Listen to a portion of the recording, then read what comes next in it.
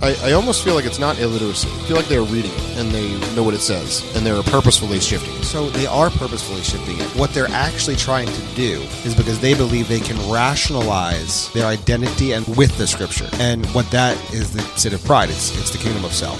Welcome to another episode of the Carpe Fide podcast, where if the shoe fits, you wear it. And if the truth hurts, you bear it. I am Justin Gruber, And I am Jesse Gruber. and today we hope you will Seize the faith. All right, episode 47, rocking our way right to your eardrums. 0047. Boom, boom, boom. Yep, this is, I hope you enjoyed the Thanksgiving special this past Thanksgiving week, but we're jumping right back into full-on long episodes. Good old, regular old, long. 2 hours later. No time coupons and no time to waste. So we're doing episode 47 this week. And the title of this episode is Side B Christianity and the Wink and Nod Church. Dun, dun, dun, bum, bum, bum, ba-dum.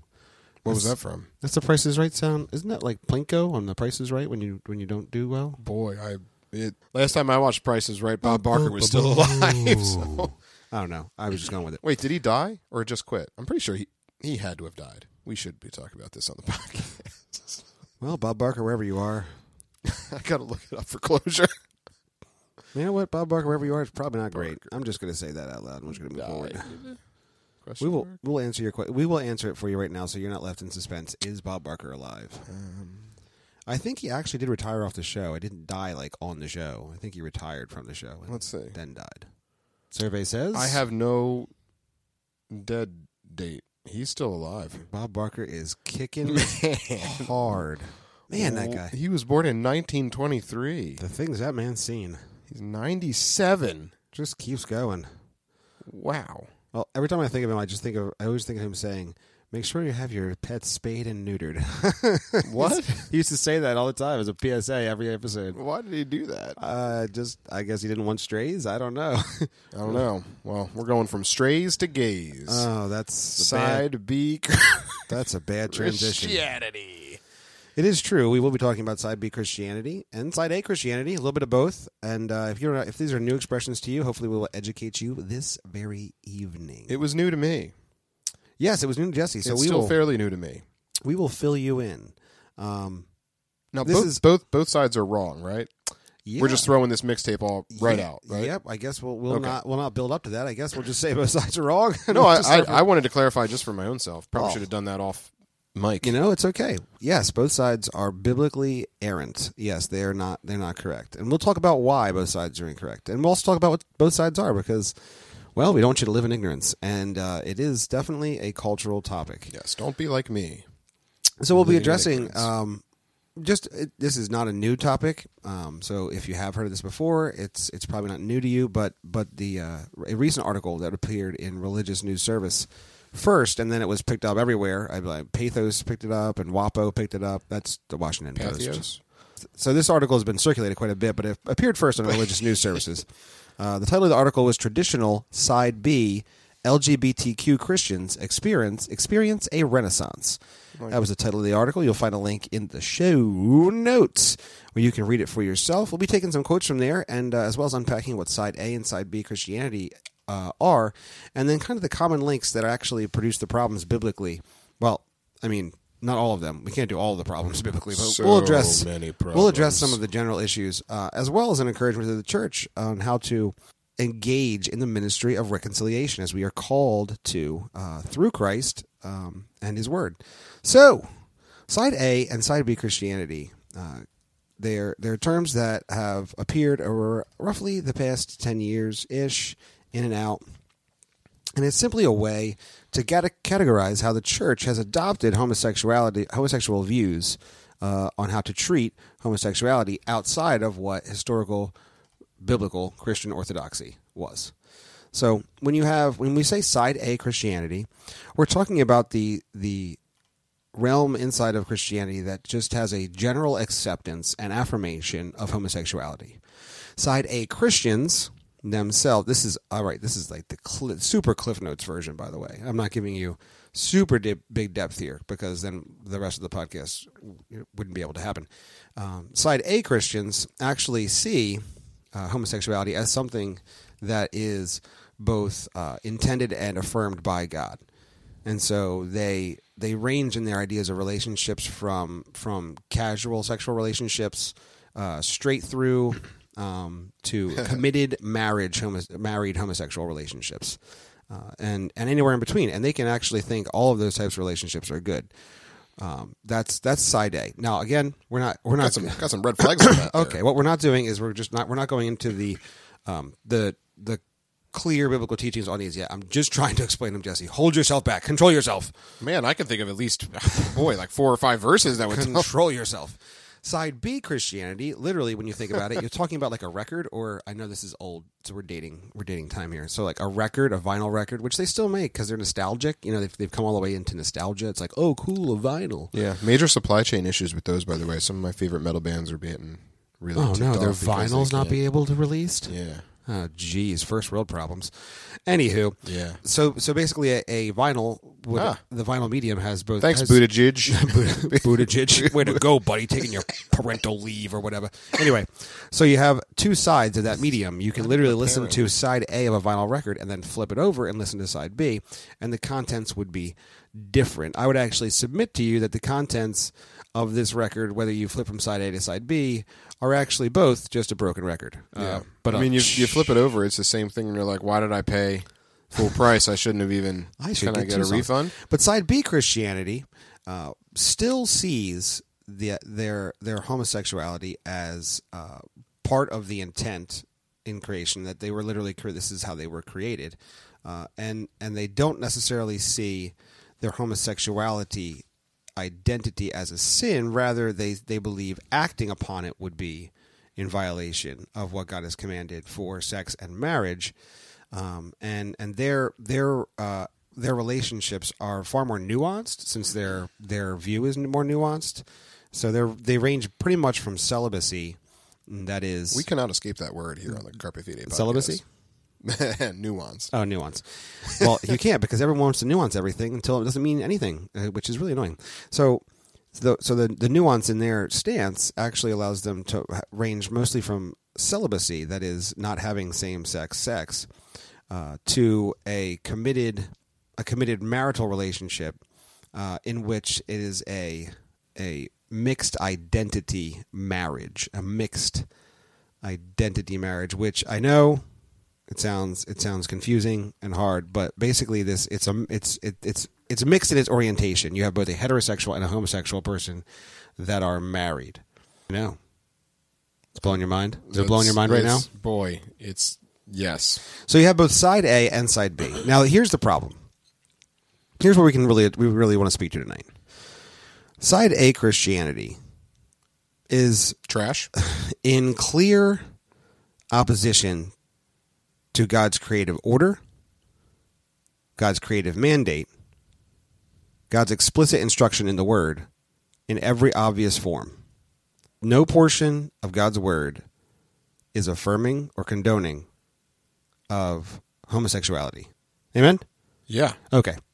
So we can take side A and say, that is so clearly wrong, because it is completely outside of the biblical norm of anything. It's just out there. It's gone. It's away. But side B is perhaps the more pernicious, because what it attempts to do is utilize the 11th commandment of be nice. And it tries to muddle through homosexuality and make it integrated into biblical Christianity. But because side A, we've already said, is not possible to be able to be integrated with Christianity, then trying to mingle it with Christianity obviously has some of the same issues. Agreed.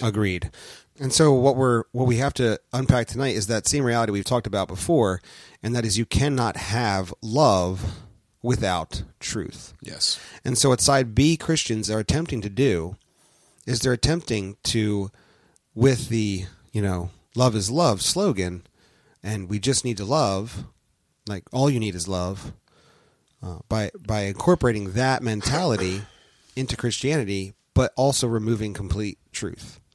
So in some ways, what we'll address tonight are the commonalities that both side A and side B have together. And namely, that is, both of those ideas center around identity with a lie, right? And love can never have a lie. Love does not lie. That's in 1 Corinthians 13, by the way. Love doesn't lie. I believe it's verse 6. Love doesn't lie. And so since love rejoices in the truth, and it does not lie, right? You need to have a proper understanding of identity. But they both share the same identity. In this, they both share the homosexual identity, and they see the homosexual identity as one, as they were made, and two, a valid identity. And the second part that they share in common is the idea of emotions and feelings. They actually have their emotions and feelings are very much. So I'm trying to remember exactly how I read it off of a website that was trying to kind of compare and contrast. Yes, this website is called comingoutforchristians.net. The main idea was that the feelings and emotions are not just they're not. Oh, that's what it said. It said feelings and emotions were literally they're a barometer for us, and they put the emphasis on feelings and emotions that make them not something that can be indicative, right? But something that actually controls and moves us. And since they both side A and side B share these two views, it's easy to start to unpack the Bible to bring it to bear. So tonight you have a brief overview.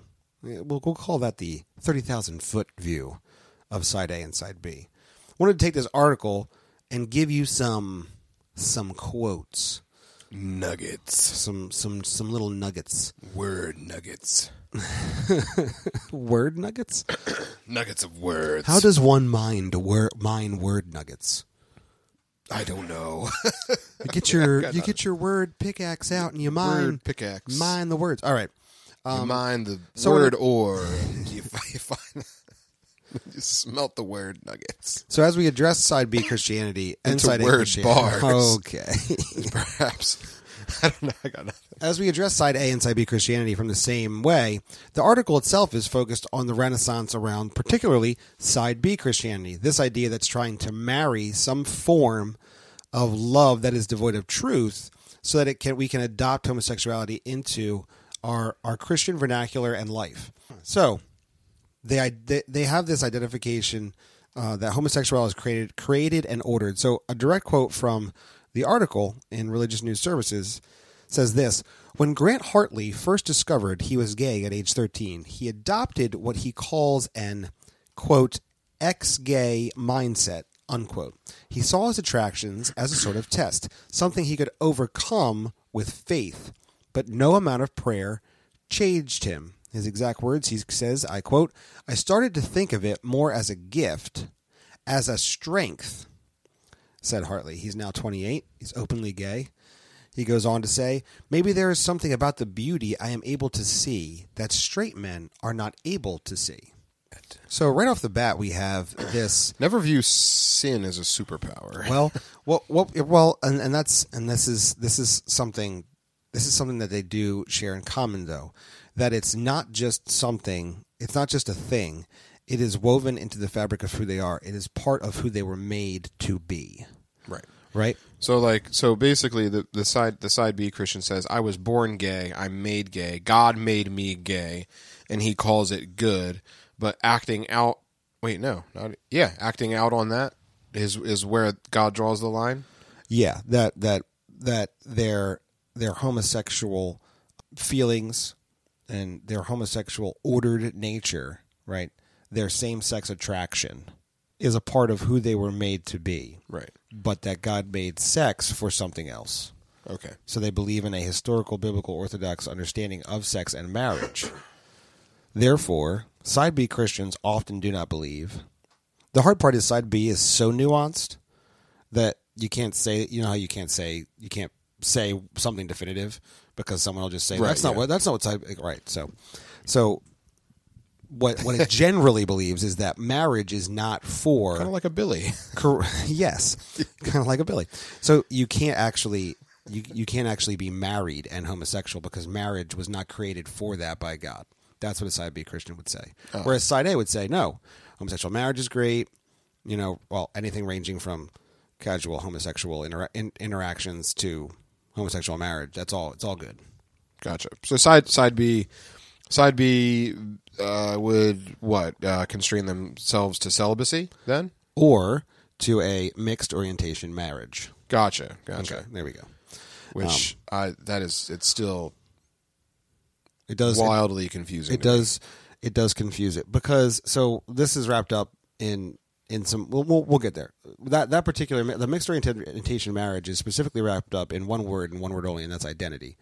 And that's the problem. That's one of the biggest problems here in either side A or side B is the fact that they wrap everything up in identity, and it's a real problem. It's a problem for any Christian to wrap anything up in identity like this, and we'll unpack that. Additionally, the movement seems to call homosexuals to live as celibate homosexuals as they see marriage as being biblically between man and a woman. Well, so that's something at least. It's something. So Hartley goes on here. It goes on to talk about Hartley here in the article, and it says, Hartley is part of a small group of openly LGBTQ Christians who, while embracing their sexual orientation, they're embracing their sexual orientation, yes, also believe God designed sex and marriage to occur exclusively between a man and a woman. So they're trying to literally mingle things together. Again, this is the be kind commandment. We're going to create a kind, safe space where you can be both homosexual and Christian. You follow me? Oh, yeah. You're pondering. I see you're pondering. I follow you. I mean, I know like what you're saying. None of this makes any sort of I feel like you're having so many actual questions. sense. It doesn't make any sense unless you realize... Well, it doesn't make any sense from a actual, real, truly Christian worldview. Right, and more so what it makes the most sense... They're just playing games. Correct. It makes the most sense inside of our understanding of what culture is trying to do. And our culture is basically trying to make everything meaningless. It tears down the meaning of anything until it's subjective. Everything in our culture is based upon subjective reasoning now. It is the God of self. So this is all the kingdom of self. We're talking about the kingdom of self here, completely and exclusively. So when these people are in a mixed orientation? Mixed orientation, correct. A mixed orientation marriage. Huh. I guess that's what. Well, there's an acronym. So when they're in a mom, do they force themselves to bear children with the other person? Yeah, there are mixed orientation marriages where they have been married for quite some time with kids and so they forsake their homosexual identity and participate in the act of No, they never forsake their homosexual identity. It's literally their identity. What a mess. So that's what I'm trying to explain this to you. You're doing a great job. I mean, I feel it's just. I think it's important for us to Depraved. understand. We see this in the church. In the Western church, this is prevalent. This is prevalent in the Western church, whether it be a side A or side B view of Christianity. Both views are prevalent, because what we can't do in the Christian church anymore is say that is sin, and I love you too much to not tell you that what you're doing is separating you from God. It's breaking off that relationship. Right. We don't do that in the church anymore. We don't stand on what the word says. All right, let me go on. Let's get a couple more things from this article. I know you have a lot. I see so many things in your mind spinning around. If only the people listening to audio could see what I'm seeing right now. They might start hearing it come out of my ears soon. So Nate Collins is president and founder of Revoice, which is a ministry. He's also a ministry associate at the Sight Ministries. Nate Collins began the Revoice conference in 2018 to give a parentheses re-voice to the Side B movement, and it was made in direct opposition to the Nashville Statement, which was a pretty much completely traditionally biblical Orthodox view of gender and sexuality. There'll be a link to the Nashville Statement so you can read it and know what the Revoice was trying to oppose. You can also find many of the sessions that occurred at Revoice on the YouTubes as well, the original Revoice. I mean, I'm not going to sell. Not that you want to. I'm not going to tell you to go look at them. I'm just saying they're there. So here this comes directly again from the article. It says this: At first, Side B was mostly offering a theological pathway. This is it. This is the nutshell, right? A theological pathway for Christians to both accept LGBTQ as a God-given identity and uphold a traditional stance on sex and marriage. Now, Hartley said, the group has taken on a cultural weight. Quote, over time, Side B has felt less like a theological position and more like a distinct subculture, he said. Yes. Okay. It literally, the article says, a subculture. I feel like that's getting as ridiculous as like Mongolian throat rock as a subgenre of rock. Mongolian throat rock is a subgenre of metal, rock, sore throats, strep throat. Consult your doctor. And so what we have here. By the way, I don't want to misquote it. I will confirm, but I believe Nate Collins is in a mixed orientation marriage and has children in a mixed orientation marriage. He's in a mom. He's in a mom, which we just coined. By the way, this is new to me. What that was an accident. by taking some of these quotes, what I wanted to paint for you was a picture that, and this is one of the biggest problems inside the church. We have biblical illiteracy, which we talk about all the time. Biblical illiteracy is so, it's just so detrimental to the church. We must know what God is telling us through His Word. It's how we have direct access to what God is speaking to us through His Word. Side note: this might be a topic for another podcast. Okay. Do you think that the reason that the American church is so biblically illiterate is because it does not have the indwelling of the Holy Spirit, perhaps as prevalently as we thought, to illuminate God's Word for us? Oh, no. Oh, my gosh. My mind's being blown. I can't do it right now. Everyone, I apologize. I apologize for my brother going off into that huge tangent. That's like a mind-altering tangent right there. My brain just exploded, but also it's a sad thing to ponder, and it's probably true. All right. So maybe we'll talk to the Bible dingers by pulling on about that. By pulling on some of these ideas out of the article, I wanted to unpack for you what Side B Christianity is trying to do, and that is it points out the reality of the incredible amount of biblical illiteracy in the church. We don't know what God is saying. And because we don't know what God is saying, what we are allowing to do is have a redefinition of love into kindness. And it's not Christian kindness. It is the world's kindness. It is devoid of truth. And if you have something that is devoid of truth, it cannot be loving. Love actually requires the truth. I forgot what I was going to ask. I was going to say, like, I almost feel like, I mean, forgive me if I'm wrong. I almost feel like this type of twisting of things here, I almost feel like it's not illiteracy. I feel like they're reading it and they know what it says and they're purposefully shifting it. They are, but the goal, so they are purposefully shifting it. What they're actually trying to do, and the reason it's biblical literacy, is because they believe they can rationalize their identity and their feelings with the Scripture. And what that is the sin of pride. It's the kingdom of self.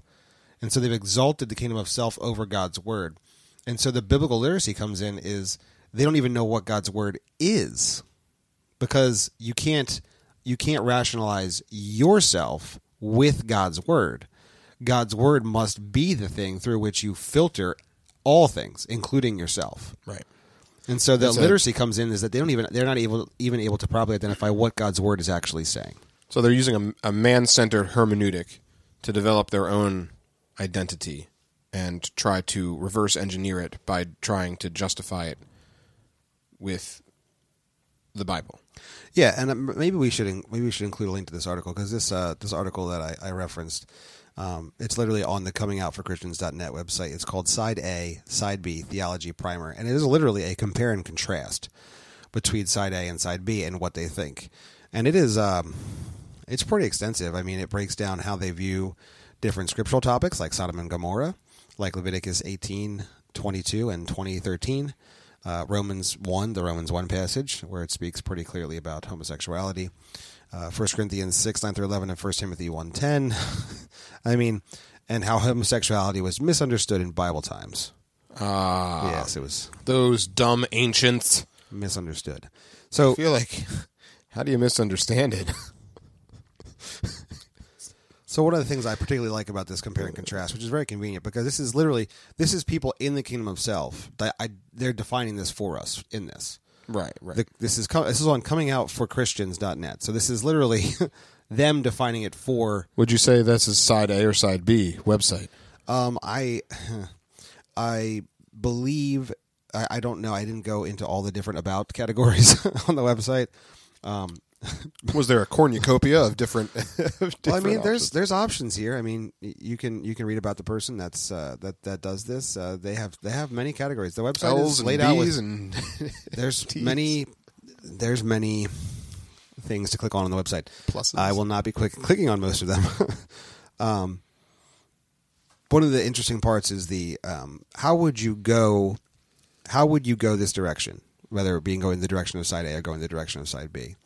And it's interesting because on the side A side, it literally says, as a Christian, one would study the scriptures and various resources to figure out what the scriptures are saying on this issue. For those who choose this direction, side A, the accepting side, some have stayed in their traditional church, others due to pressures from their church on their own discomfort, their own discomfort in those churches choose instead to attend gay affirming churches. Others sadly leave church fellowship altogether. It should be noted that churches that affirm this direction typically encourage committed relationships over casual sex. They do not typically have anything goes mentality. Other beliefs, such as justification by faith in Jesus Christ, the deity of Christ, and belief in the Trinity, often remain intact. I mean, it's very interesting that all of that would be in there. I mean, in the why would you go this direction for side A? It says people who choose this direction feel that God has made them this way, therefore they should celebrate what God has made. Also, some people, you know what? Just think about it for a second, everybody. Just think about it for a second. Just take out homosexuality and insert pedophilia. Oh, okay. Boy. Take out homosexuality and pedophilia and insert any sin. Insert violent rapists. Like, well, God has made me this way, and I should celebrate how God has made. Like, it doesn't. I'm sorry. It doesn't work that way. It goes on to say, also, some people have tried the other direction and have wearied emotionally, financially, and spiritually of continuing in it. They have come to a place where they have decided to accept themselves as being gay or lesbian. Ultimately, this is an issue of conscience in seeking an answer to the questions, what is God telling me to do?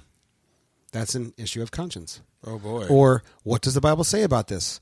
Or, what is my identity in Christ? None of those are... Let me go ahead and... I'm just going to clarify. When you're asking questions like, what is God telling me to do? He's never going to tell you not to do the thing. And when he says don't do it, actually mean go ahead and do it. I really don't want to be flippant here. This is what I mean when I say biblical literacy. You see how we're trying to morph this in some pretty dangerous ways. And when we do that, we're running right into just some real dangers. I mean, it even has a risks category.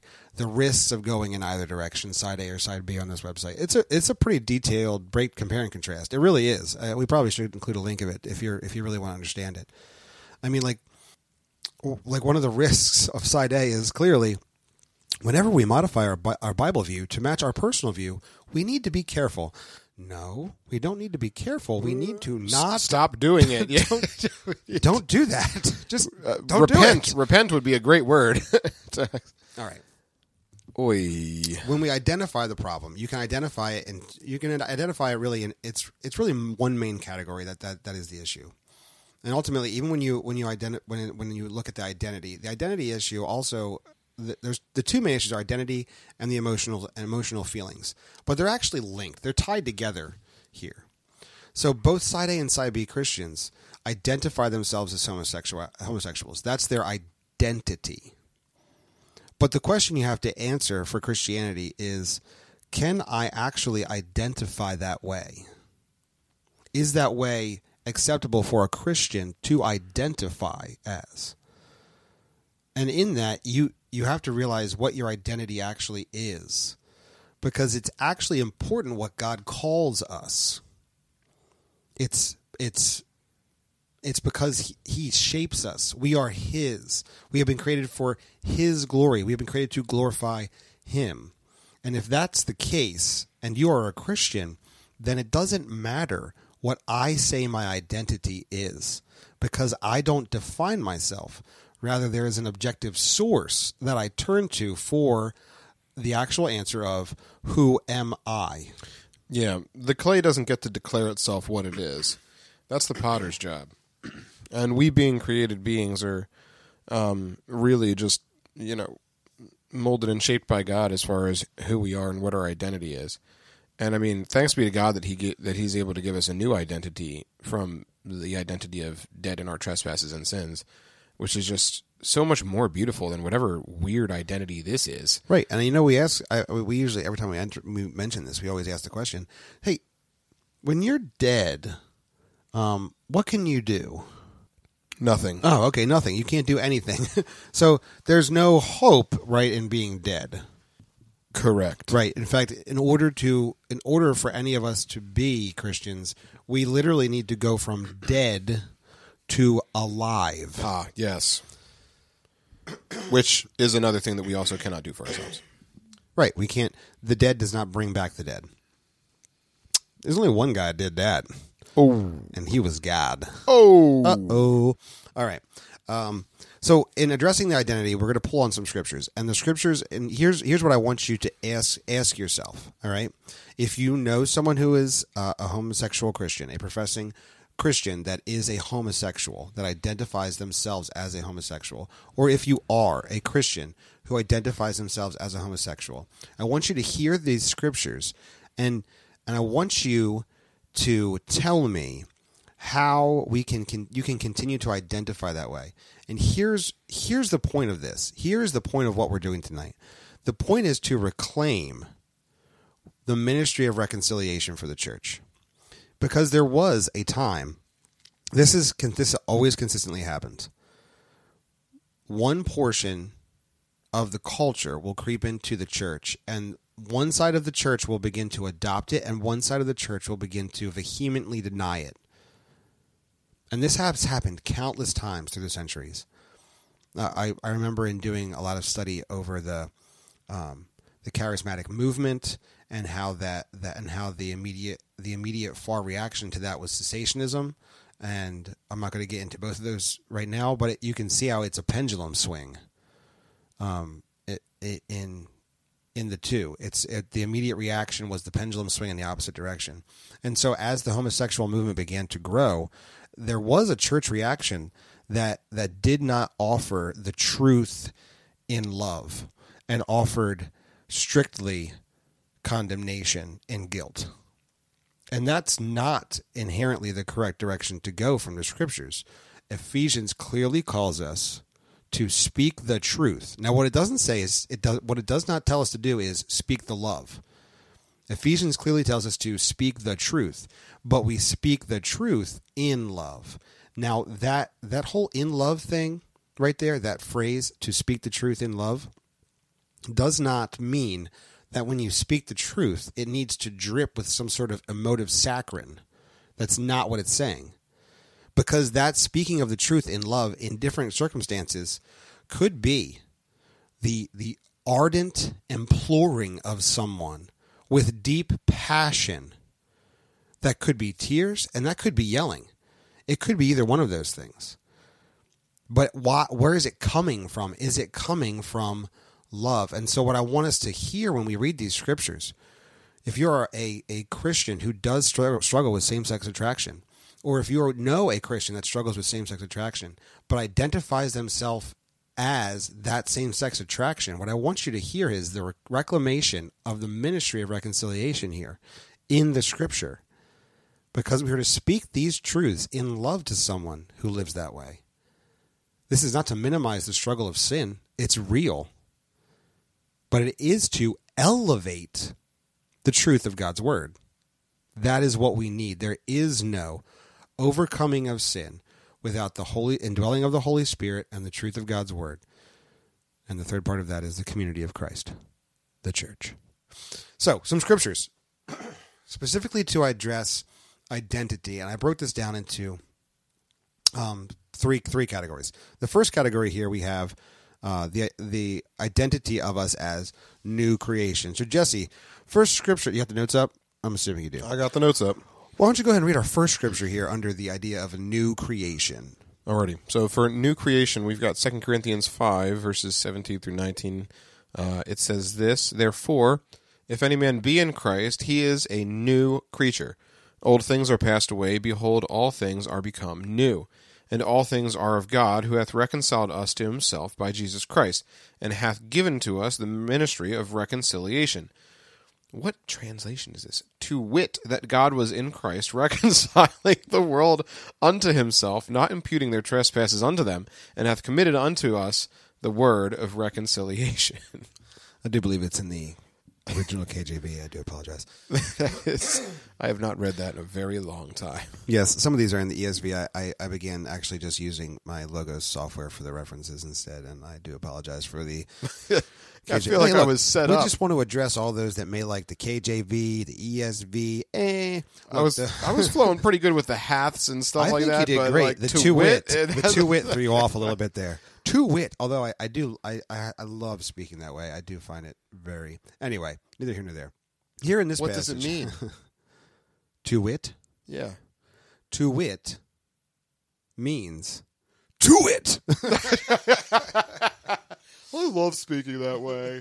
I do love it. I just love the way it sounds. You don't have to say it. You don't have to like the way it sounds. Forget you, man.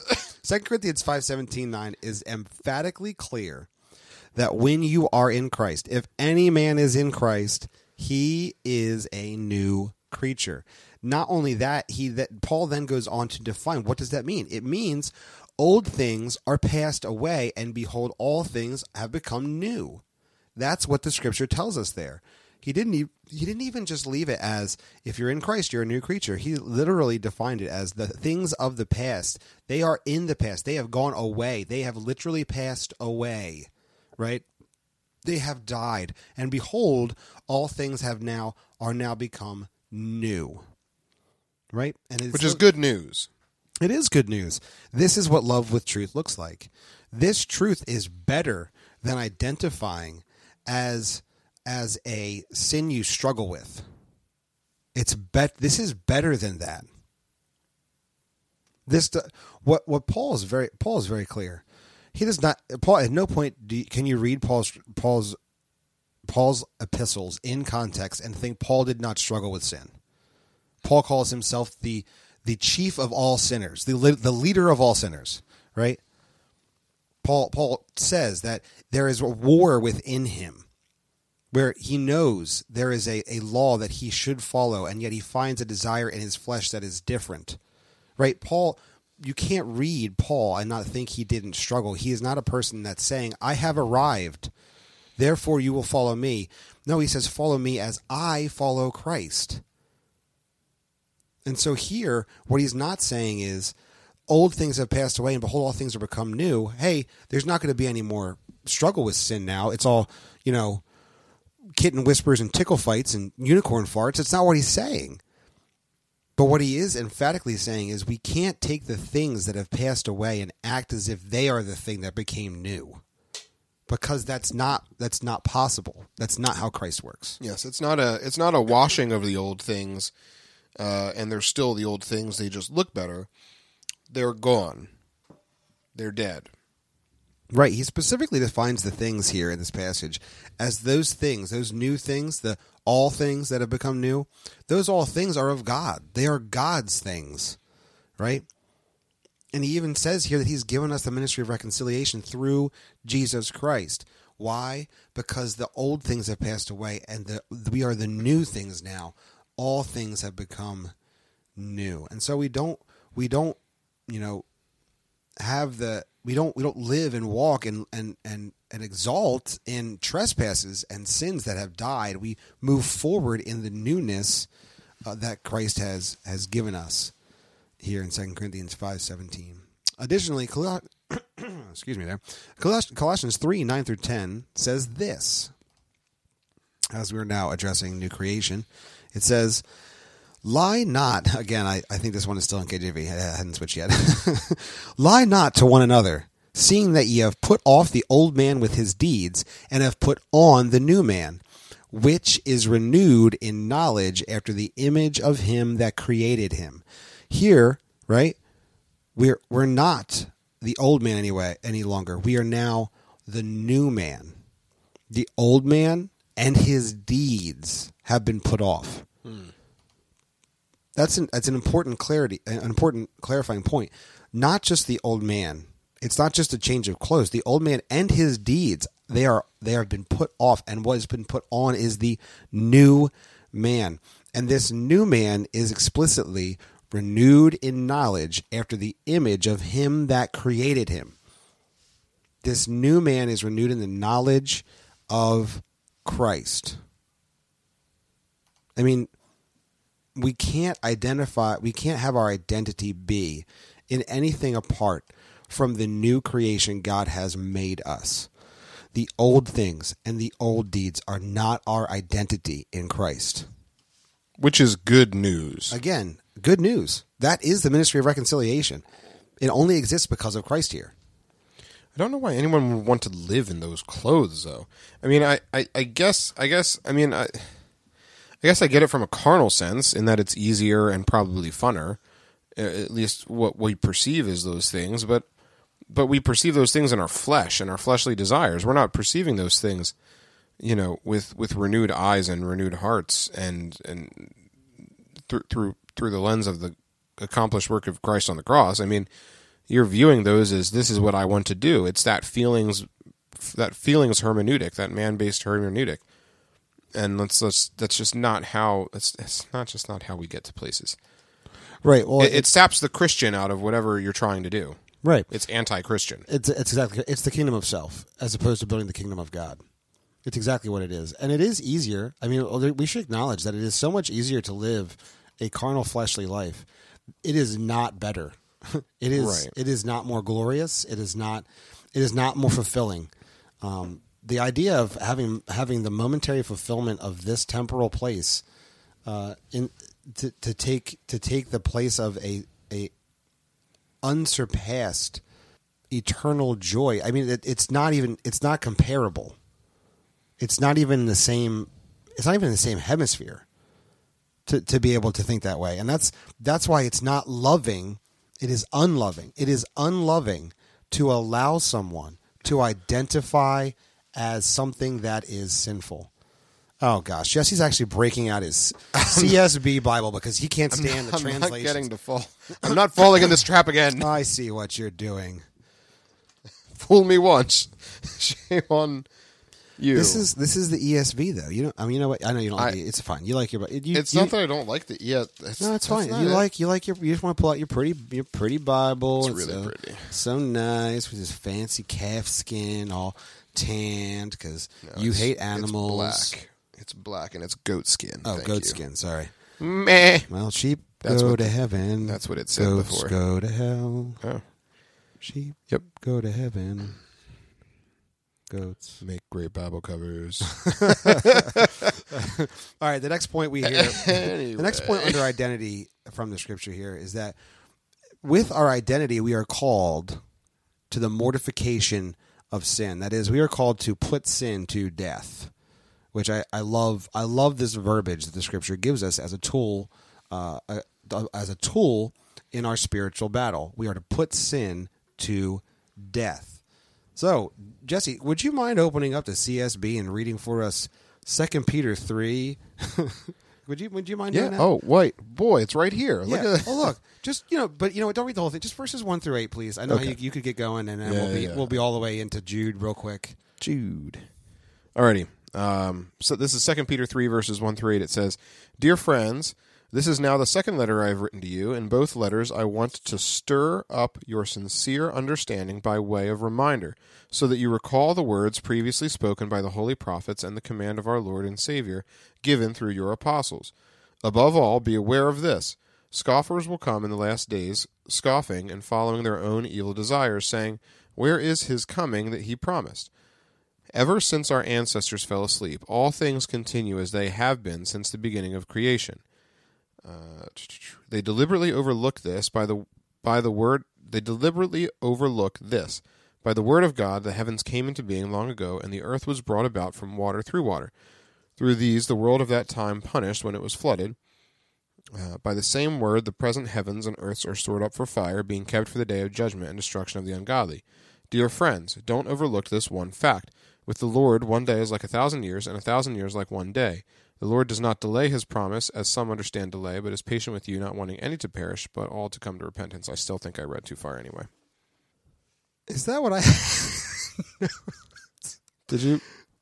I think I put the wrong You reference. put the wrong reference in the... Wait a second. You mean... What a beautiful passage of Scripture. Thank you, Peter. That really was a great passage of Scripture. You're just reading it, I'm like, man, this So is what- great, but so I don't what- think that's what I intended to have in the So notes what here. is it? 1 Peter? Well, Nope, we're- that's wives and husbands. No, it's definitely not 1 Peter. I'm really wondering what I messed up here. It's actually 2 Peter 1, 3 through 8. So I messed. See what I did there with the? I switched the 3 and the 1. It's 2 Peter 1, 3 through 8. Now you know what it's like being with us on a Sunday morning. You know what? I'm not going to say. Look, I'm just saying. It's Christmas time. I work for UPS. Sleep, rest. I have no idea what that is right now. It's all blurring. Everything's blurring together. We're going to try this again. Now, that was a great passage, Jesse. But as we're talking about putting sin to death, I think what we'll see is that 2 Peter chapter 1, verses 3 through 8 will fit quite nicely with the idea of putting sin to death as it pertains to identity. That would be great to have this be relevant. But I want to say, not only was that a beautiful passage, but you read it well. Let's try this again. Let's try it again. The irony is that if I just read it off of the screen instead of flipping to it, You know what? You know, you it like would your have been- Bible. I think you should go for it. 2 Peter 1, verses 3 through 8. I apologize. It's my fault. His divine power has given us everything required for life and godliness through the knowledge of him who called us by his own glory and goodness. By these he has given us very great and precious promises, so that through them you may share in the divine nature, escaping the corruption that is in the world because of evil desire. For this very reason, make every effort to supplement your faith with goodness, goodness with knowledge, knowledge with self-control, self-control with endurance, endurance with godliness, godliness with brotherly affection, and brotherly affection with love. For if you possess these qualities in increasing measure, they will keep you from being useless or unfruitful in the knowledge of our Lord Jesus Christ. Boom. That passage is beautiful. Boom, boom, boom, boom. I like to hone in on this idea so that through them, all right, there's that which he has granted to us, his precious and very great promises. Through them you may become partakers of the divine nature, having escaped from the corruption that is in the world because of sinful desire. We don't want to wallow in sinful desire, right? Because it corrupts.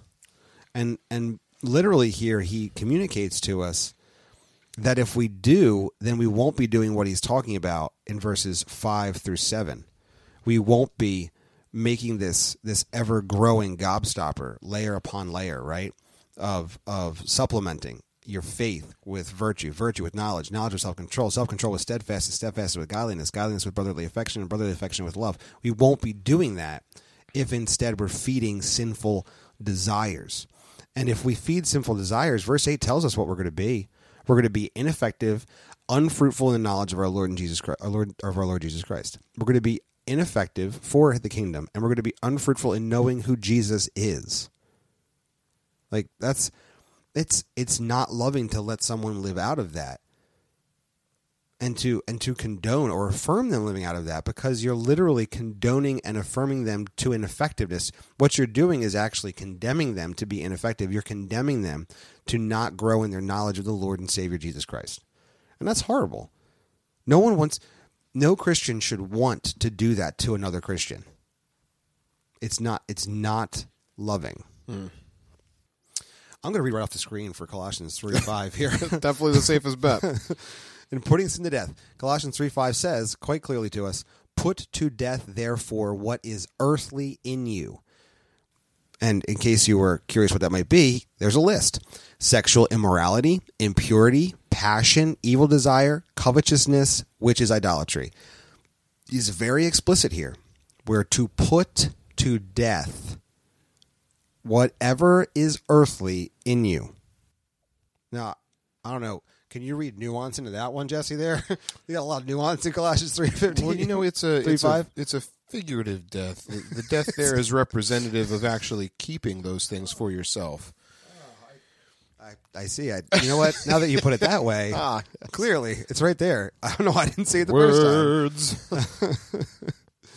time. Lining up those words. Romans 8:12-13 says this. So then, brothers, we are debtors, not to the flesh, to live according to the. Let me try again. Watch out for those. Watch out for those commas. They're coming at you, baby. Romans 8:12-13. So then, brothers, we are debtors, not to the flesh, to live according to the flesh. For if you live according to the flesh, you will die. But if by the Spirit you put to death the deeds of the body, you will live. Life is found not in living from the deeds of the flesh. It is found by putting those deeds to death through the power of the Spirit. Amen. Yeah, it's just so explicit, and this is why it's so sad. It's so sad because it really is choosing death. It like choosing to live in that death nasty stank world of impurity and of lust and of immorality and death. I mean, that is what it is. The liberty, the life, the freedom comes from forsaking those things and living according to how God actually calls us to live in obedience to Him. That's where the life and the liberty and the freedom are. The freedom aren't in partaking in the sin. That's never the freedom. That's always the slavery. Correct. And as Galatians 5:1 would tell us, it is for freedom that Christ has set you free. Why would you then submit yourself again to a yoke of slavery? Why? Why would you do that? Don't do that.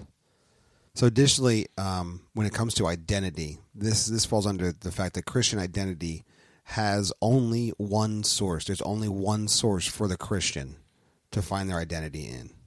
1 Peter 2:9 says, "But you are a chosen race, a royal priesthood, a holy nation, a people for His own possession, that you may proclaim the excellencies of Him who called you out of darkness and into His marvelous light." The only source of our identity as a chosen race, a holy nation, a people for His own possession is Christ. It's Him who called you. He called you out of darkness into His marvelous light. Now, I think it's safe for you to turn to this passage in your scriptures, right, Jesse. I think just this going is to verify. the correct reference. 1 Corinthians 9. Do you not know that the Yeah, we're good. unrighteous 1 Corinthians Okay, 6, gotcha. 9 through 11. Go for it. It says this: "Don't you know that the unrighteous will not inherit the kingdom of God? Do not be deceived. No sexually immoral people, idolaters, adulterers, or males who have sex with males, no thieves, greedy people, greedy people, drunkards, verbally abusive people, or swindlers will inherit the kingdom of God. And some of you used to be like this, but you were washed, you were sanctified, you were justified in the name of the Lord Jesus Christ and by the Spirit of our God." Christian identity found through the Lord Jesus Christ. And by the Spirit of our God, we no longer do those things. That is, such were some of you. This is what you used to be. You are no longer those things. You cannot find your identity in those things. You are justified and washed clean through Jesus Christ. Yeah, washed, sanctified, and justified are way better identities than sexually immoral, idolaters, adulterers, or homosexuals. And that's just, you are not loving someone by letting them live out of an identity that is not in Christ.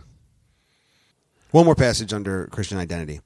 Galatians 2:20 says this: "I have been crucified with Christ. It is no longer I who live, but Christ who lives in me. And the life I now live in the flesh, I live by faith in the Son of God, who loved me and gave Himself for me. There is no clearer verbiage than this.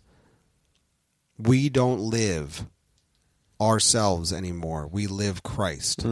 That is the call of the Christian. That is where our identity is found. The source is Jesus.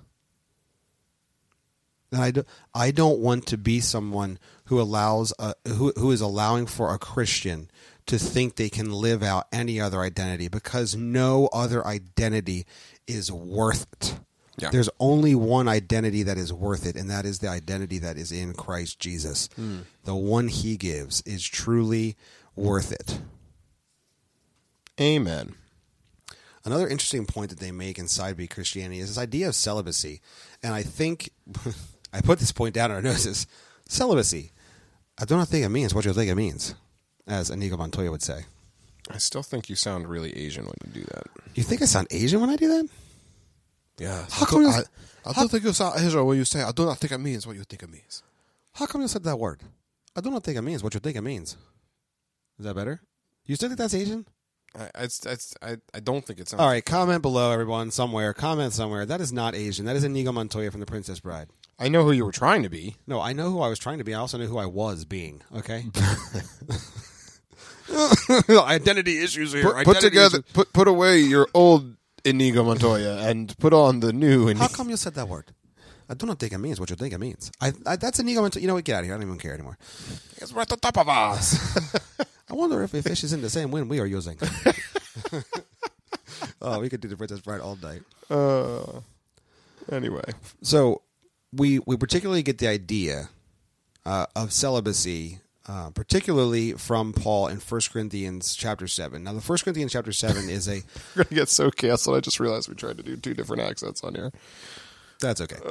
What we have in 1 Corinthians 7 from what? is a lot of relationship admonition coming from Paul to the Corinthian church. Right towards the beginning, though, in verses 6 through 7, we have this particular these particular words from Paul speaking about his what is in essence celibacy. He says this in 1 Corinthians 7, 6 through 7. So in the context of sexual relationships, all right. Just prior to this, he was speaking about men, husbands, and wives, and them foregoing sexual intercourse for a season, for a specific purpose that is spiritual in nature, to literally fast from it in some ways. So I wanted to talk about celibacy and put it in the right context, because to use celibacy the way Side B Christians use celibacy, it is, I believe, it's actually trying to make something. A defense against sin when that is not what it is called to be. That's not what celibacy is at all. 1 Corinthians 7, 6 through 7 says this. These are the words of Paul. Now, as a concession, not a command, I say this. I wish that all were as I myself am, but each has his own gift from God, one of one kind and one of another. Here, what Paul seems to be indicating is that his state in marital relationship or sexual relationship is one of celibacy, but he refers to it not just in any general way. He refers to it as a gift from God. His celibacy was not his sexual identity was not here in celibacy, right? His sexual relationship in celibacy was not something that is to be seen as something that defends against sin. Rather, it was seen as a gift from God, to allow him more effective ministry and glory to the Savior. And so I think there's a real danger in the way Side B Christians tend to use celibacy. If you actually read to be fair, there's actually a lot of danger in how a lot of Christians use a lot of real Christians use celibacy. Yes, no, absolutely. In fact, this is interesting because it does apply to all the standards in which we look at celibacy. It's not what we're making it out to be, and that's important. That's an important point to clarify. To just use something because it sounds like it's the right thing to use is not. It's not correct. And so anyway, a gift to remain unmarried for the purpose of ministry is how we see the idea of celibacy here in the Scripture. It's not the idea of someone who is called to marriage that is yet unmarried and remains pure. That's a totally different situation. That's not what the gift of celibacy would be. That's you honoring Christ in purity, which is great. That's exactly what the Scripture calls us to do. Please do that. Just don't call it what it isn't. And so what we see as celibacy is that it's a tool for the kingdom, not a defense against sin. It's not like, well, I really want to have sex, but I'm going to be celibate for now. Right? It's, no, God has given me this gift of celibacy that I may use everything and leverage it for the gospel. The 1 Corinthians 7:5 is the passage, is right before this, specifically mentions this idea of a temporary celibacy, but it's not celibacy at all. It's really a temporary foregoing of normal marital relations. And it's got an express purpose of intentionally seeking the Lord for a specific season as agreed upon by two spouses. So that's not celibacy either. That's not what Paul's speaking about in verses 6 and 7 when he calls what he has a gift. So it's not the same as purity. Which is literally not having sex, which is even in marriage, you can remain pure by only having sexual relations with your spouse. That is pure before God. But that's not celibacy, clearly. Right.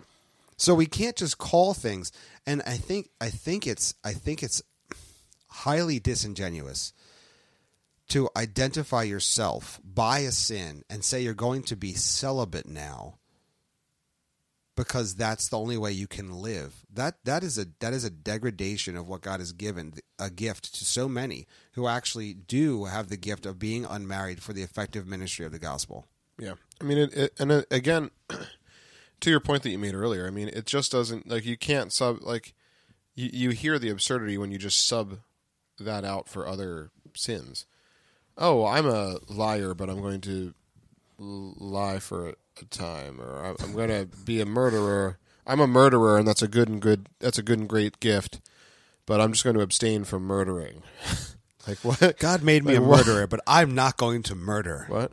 Like, the identity really comes to conflict there. Yeah, that's the problem. That's again the problem with this identity talk, is that when you have the man-centered hermeneutic, it just completely destroys what identity actually is, and it completely usurps God's right to the clay, so to speak. It says, no, I get to define what I can be, and I'm just going to leave this little bit of sin over here instead of dying to it, which, it just doesn't work. Right, and that's why we wanted to attack the idea of the wink and nod church. The church that winks and nods at sin, we're not affirming, we're not applauding, but to wink and nod at it is unloving. You are not loving someone well towards Christ or in Christ. And no church should do that. And if you are a church that does that, what you need to do is become conformed to the Scripture and repent from what you're doing and go the other way. That's what repentance means, to turn 180 degrees and walk the other way. That's what needs to happen. We don't want to be a culture of wink and nod churches when it comes to sin. We want to be a group of churches, all local churches that love and serve Christ, standing on the solid biblical authority of God's Word through the power of the Holy Spirit in the community of Christ. That's what we need to be. And so we've got explicit scriptures here. We can't run from them. We need to run to them. And in doing that, what we have is the truth, and it is loving to speak this truth. This truth is loving. The wink and nod culture is not loving. It's far easier, and that road is wide that leads to the gates of hell. So I hope this doesn't seem like, I didn't want this to seem as some sort of break off. I wanted to take a topic that the church does not do well addressing and give you some tools to actually speak truth in a loving way to a culture that absolutely needs it. This is the ministry of reconciliation, to reconcile people to Christ. And we only are going to be able to do that through His Word. And He has given it to us. What a gracious gift He has given us. Amen? Amen. Well, geez, I think that puts episode 47 in the books, man. Puts it right back in the books. In the books. As you're listening to this, we do want to also mention you need Christmas gifts. Did you know that? Oh, boy. No, I don't want to think about it. It's too much. It's too much. I don't want to think about it. But if you do need a Christmas gift, and since there are no Christmas gifts in the entire world anymore because they're all in container ships in the middle of the ocean, I guarantee you, before December 25th, you're going to see people swimming out into the harbor in L.A. and Michigan and Florida trying to get onto those containers. I don't know what the toy is this year, but I just need a Furby. It's in one of these containers. Let me in. People with blowtorches are going to be swimming out there on sailing barges trying to get in a... Did you get a raise this year, but then realize it also fell behind the rate of inflation? Oh, but we wanted to let you know that you can get really, really, really awesome and bold shirts that will cause you to have awkward conversations at the gym or the supermarket or at work. Sometimes even at church. Oh, no. You can get them at carpefide.com/shop. Shop it up, baby. We do have some pretty cool new shirts in there. We're trying to get some a fun Christmas sticker up. We got it. We even have a beanie. Or as some cultures call it a toque. Toshi.